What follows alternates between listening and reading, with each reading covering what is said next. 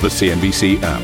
Global market news in one place. Customizable sections and personalized alerts. Stocks tracking, interactive charts and market insights all in your hands. Stay connected. Stay informed. Download the CNBC app today. A very warm welcome to Squawk Box. These are your Friday morning headlines. The Hang Seng slumps as Hong Kong prepares for a fresh weekend of unrest after thousands stage a peaceful Thanksgiving rally to thank the US for backing anti-government protests. Trade deal doubts continue with Chinese stocks set to close out the month in correction territory, but major US indices are on track to log their best month since June. British Prime Minister Boris Johnson snubs the UK's first ever climate-focused election debate as the broadcaster replaces him with a melting ice sculpture. Online holiday US spending is expected to top $140 billion, with shoppers already splashing out on Black Friday deals after balloons fly at the Macy's Thanksgiving Day Parade.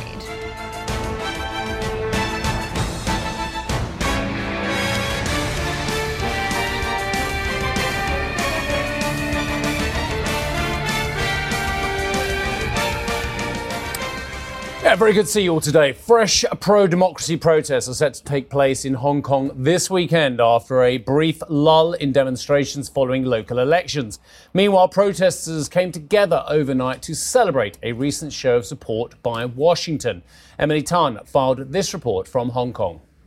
Thousands gathered in the Central Business District last night for a Thanksgiving rally, giving thanks to Washington for the Hong Kong Human Rights and Democracy Act and President Trump signing that bill into law. They were flying the U.S. flag and carrying portraits of President Trump and congressmen who supported the legislation. The organizer put the turnout at 100,000, with the police giving a more conservative estimate of 9,600. Protesters say the passage of the bill and the district council elections are not the end game and are urging for a continued fight with the Hong Kong people. It was a largely peaceful rally which ended with a brief confrontation with a man using a laser pointer. China has warned the U.S. of firm countermeasures, saying their attempt to interfere is doomed to fail. China's foreign ministry has summoned a meeting with U.S. Ambassador to China Terry Branstad. Here is the foreign ministry's response to Trump signing the bill into law. We remind the U.S. that Hong Kong is part of China, and Hong Kong affairs are China's internal affairs, where no foreign government or force shall interfere. This act will only further expose the malicious and hegemonic nature of U.S. intentions to the Chinese people, including our Hong Kong compatriots. And the Chinese people will only stand in greater solidarity. The U.S.'s attempts are bound to fail. And as Hong Kong enters the 26th weekend of protests, the situation has remained largely peaceful in the past week and in the lead up to the district council elections last Sunday, which saw the Pan-Democrats secure a landslide victory, taking a majority in 17 of the 18 district councils. More rallies are scheduled for this weekend, including one at the British consulate and a march of gratitude to the U.S. consulate. I'm Emily Tan in Hong Kong. Back to you. Well, let's take a look at the market reaction. And Matthew Taylor joins us from Singapore with a look at the action there. Matt, markets have been becoming increasingly concerned after the president in the United States, President Trump, signed into law legislation that backed the pro-democracy protesters in Hong Kong, fearing this could stop a trade deal. Yeah, and of course it sparked that war of words between the two sides as well. As you point out, the Hong Kong market, really the underperformer across Asia today. You can see we've come back from the lunch break. We've got the Hang Seng now down by more than 500 points, a decline of about 2%. Which is interesting because it has been a particularly good week for Hong Kong. We, of course, had those elections go off without a hitch. We also had the Alibaba IPO exceed expectations as well. So that's the picture when it comes to the Hong Kong market. Let's probably give you a look at the Asian markets today because we do have a week session this Friday. South Korea in focus. The market there down by about 1.3%. We got some data points, weakening data points out of South Korea and also Japan. We also had the BOK there leave interest rates on hold as was expected, but cut its growth forecast for the year. The only market moving higher, New Zealand today, up by almost 1%. Japan, I mentioned that as well. Some comments out from the Bank of Japan Governor Kuroda as well, saying that in Japan there is further room to ease policy going forward, making those comments just a short time ago. We do have the Japanese market tracking down by around about 0.5%. But this Friday it is a weaker session right across Asia. But as I mentioned, Hong Kong Kong really leading the declines, as you can see, down by more than 2%. Karen and Steve, back to you. Thank you very much for that, Matt. Let's just take stock of the performance over the course of the last month for some of these major markets with all the protests on the ground in Hong Kong. How has the Hang Seng fared? Well, negative. You can see the reversal, 2% taking place over the course of the month so far, 26,300 of the handle that we've been witnessing. Also reversal too for the Shanghai market. Now, keep in mind that there have been very strong hopes around the globe for equity markets that there could be a phase one trade deal between the US and China. And that's been a very supportive factor for some parts of the market, but not so when you take a look at the Chinese market. Reversal about 2.2%. The pattern of behavior has been cautious. Since about May on the Chinese market, we've seen a lot of sideways action for this key index. In contrast, the Dow. And one of the questions for investors has been how much of this action is down to central banks and how much of it is down to a phase one trade deal optimism. Some of it might be central bank activity. If you think just before we started the month, we saw another rate cut from the US Federal Reserve. And as a result, the gains, 4% on the index. A very strong performance, but it's also been matched by some of the European indices, just not the Chinese market. Here's a question. Maybe our next guest will be able to answer this as well, but I'll throw it to you as well. Is the market beginning to do something which it very rarely does, and that's differentiate between various subsectors of asset classes or various asset classes? Because there's a couple of examples, and it's literally just occurred to me that you've been talking about surging US markets, but correction territory Chinese markets. And let's face it, the big story driving both is trade. So you've got Chinese worries on the correction side, but US not so worried, even though we're climbing the wall of worry on the other side. So there's a differentiation. Investment grade bonds having a stunning time of it at the moment. In fact, worryingly low yield on those. And at the same time, I read in the FT today about junk bonds. Really, there's over 10% of the corporate bond market that is worrisome in the United States with 10% plus yields. So is this crazy idea of looking at individual asset classes and differentiating between them rather than just treating all risk assets as the same, is that beginning to come through? We'll hold that thought, because I've just got to do this quick read, then Karen may well put that question as well amongst her other brilliant questions to our guest. There appears to be an economic break in the clouds. That's according to our next guest, who says investors are encouraged to limit their exposure to bonds. There you go. Well, let's bring in Mary Peters-Berlin, who's Global Head of Fixed Income at ABN AMRO Private Bank. Mary, welcome. And you've just heard Steve's view on the markets. But as I ran through some of the market action, to me, it felt like the assets that we've been witnessing go up are being juiced by central bank activity by the Fed. Yeah. What's your view? I think that, markets clearly now are very much in the grip of the phase one trade deal. Will we get one or not? Clearly, as we're getting closer to the date, there's all this excitement, and you see markets going up, going down on any kind of news related to this trade deal, so I think. It's a trade deal, not central bank action that's moving the market. Central bank action, I think, is fairly predictable. It's fairly well known to the market what the Fed is going to do. They're on a pause for a halt. The central bank... There's some uncertainty with Christine Lagarde, what kind of a stewardship she will give to the central bank. And she's been very vocal about fiscal stimulus, but not about exactly what the monetary policy. But if you think about the Fed, they have been repairing the plumbing behind the scenes, and that has meant more stimulus, almost akin to QE4. Surely that's been a supportive factor for markets. Yeah, for sure. I think that, and that's true. So that's been giving all this lift, since the summer to financial markets.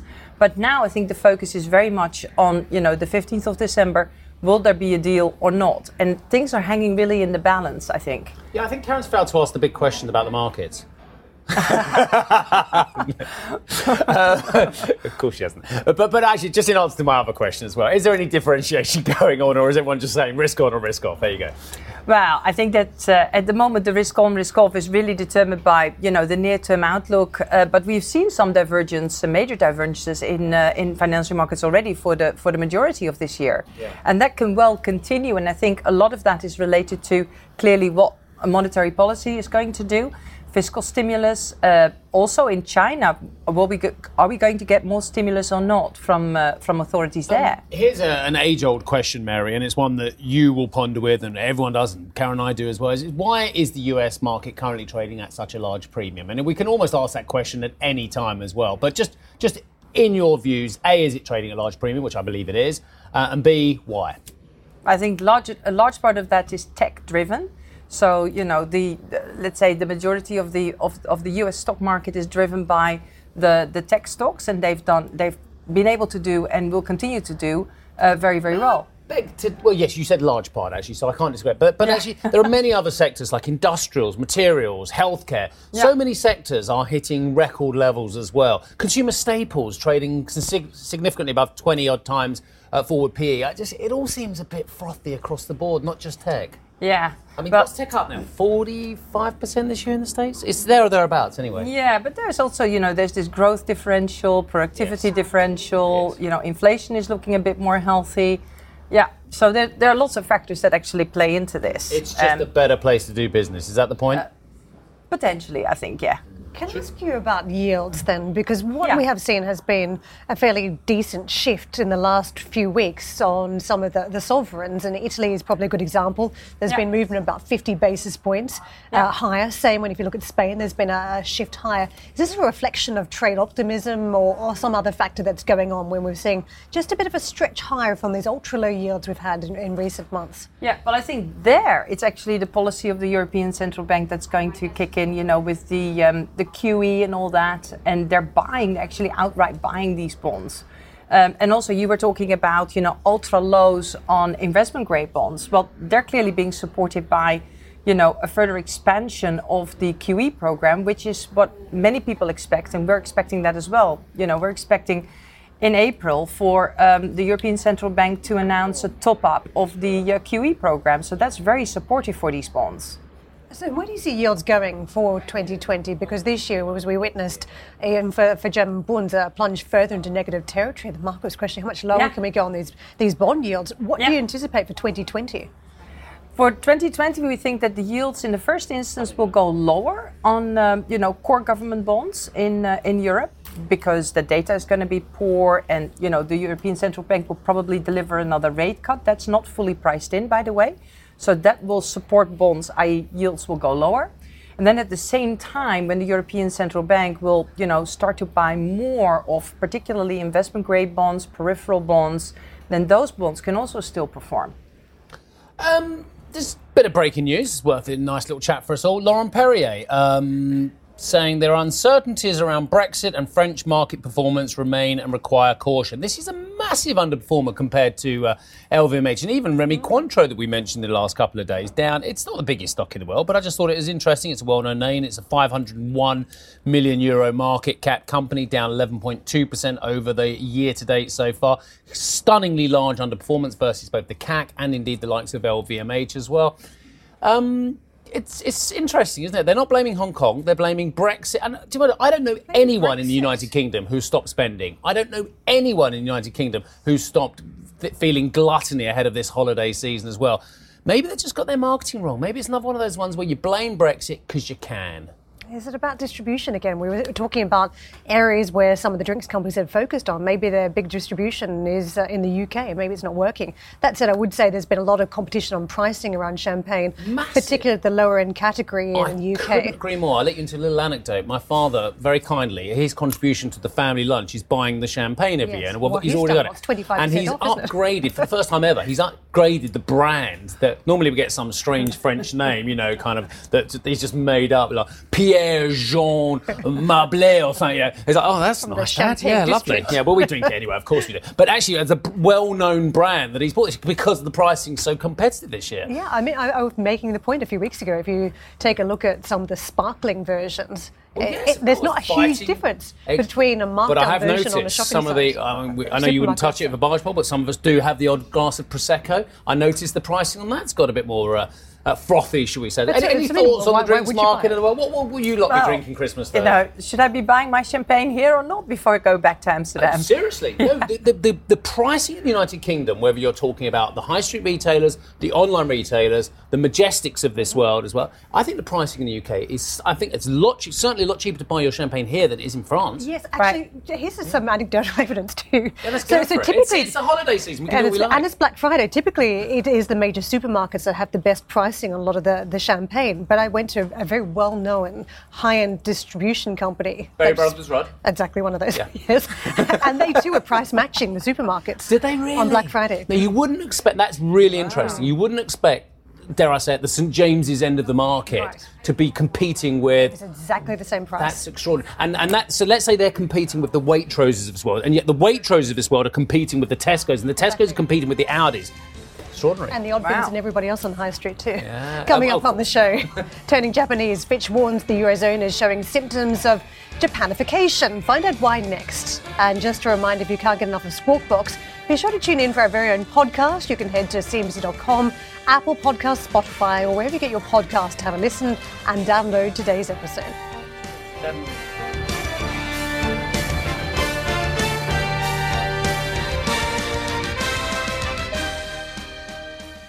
If you enjoy Squawk Box Europe, check out the Brave Ones podcast. The series explores the rise of some of the world's most successful entrepreneurs. Through exclusive interviews with family, friends and colleagues, the Brave Ones podcast features stories of determination, resilience and ingenuity. Available on Apple Podcast, Spotify and Google Play. The Brave Ones podcast presented by Credit Suisse.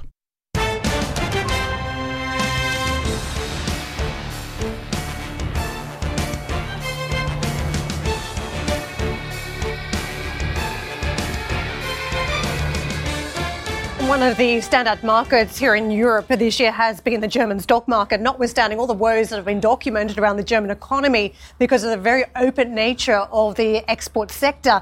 The DAX, though, 13,245 on the index, a gain of close to 3%, so marking pretty closely behind the US index, behind the Dow. Quick look at the French market by comparison over the course of November. A little bit stronger again, 3.1%+. So decent performer, euro dollar in that context. Let's just see how that's played out as typically you see a weaker currency being supportive of the stock market, and that is the case where we saw a drop of just over 1%.